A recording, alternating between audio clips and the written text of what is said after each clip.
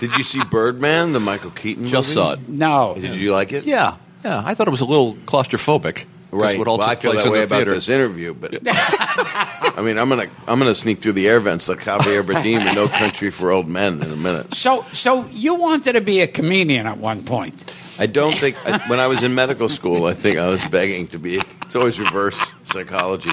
I wanted to be a kleptomaniac, but I kept giving to people.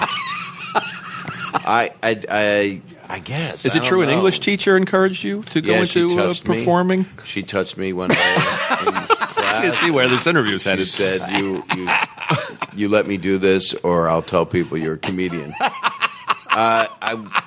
I was going to go to pre-med, and she influenced me, and she was killed not long after. Oh, I'm sorry. Well, by people that said, "Why'd you recommend he go into comedy?"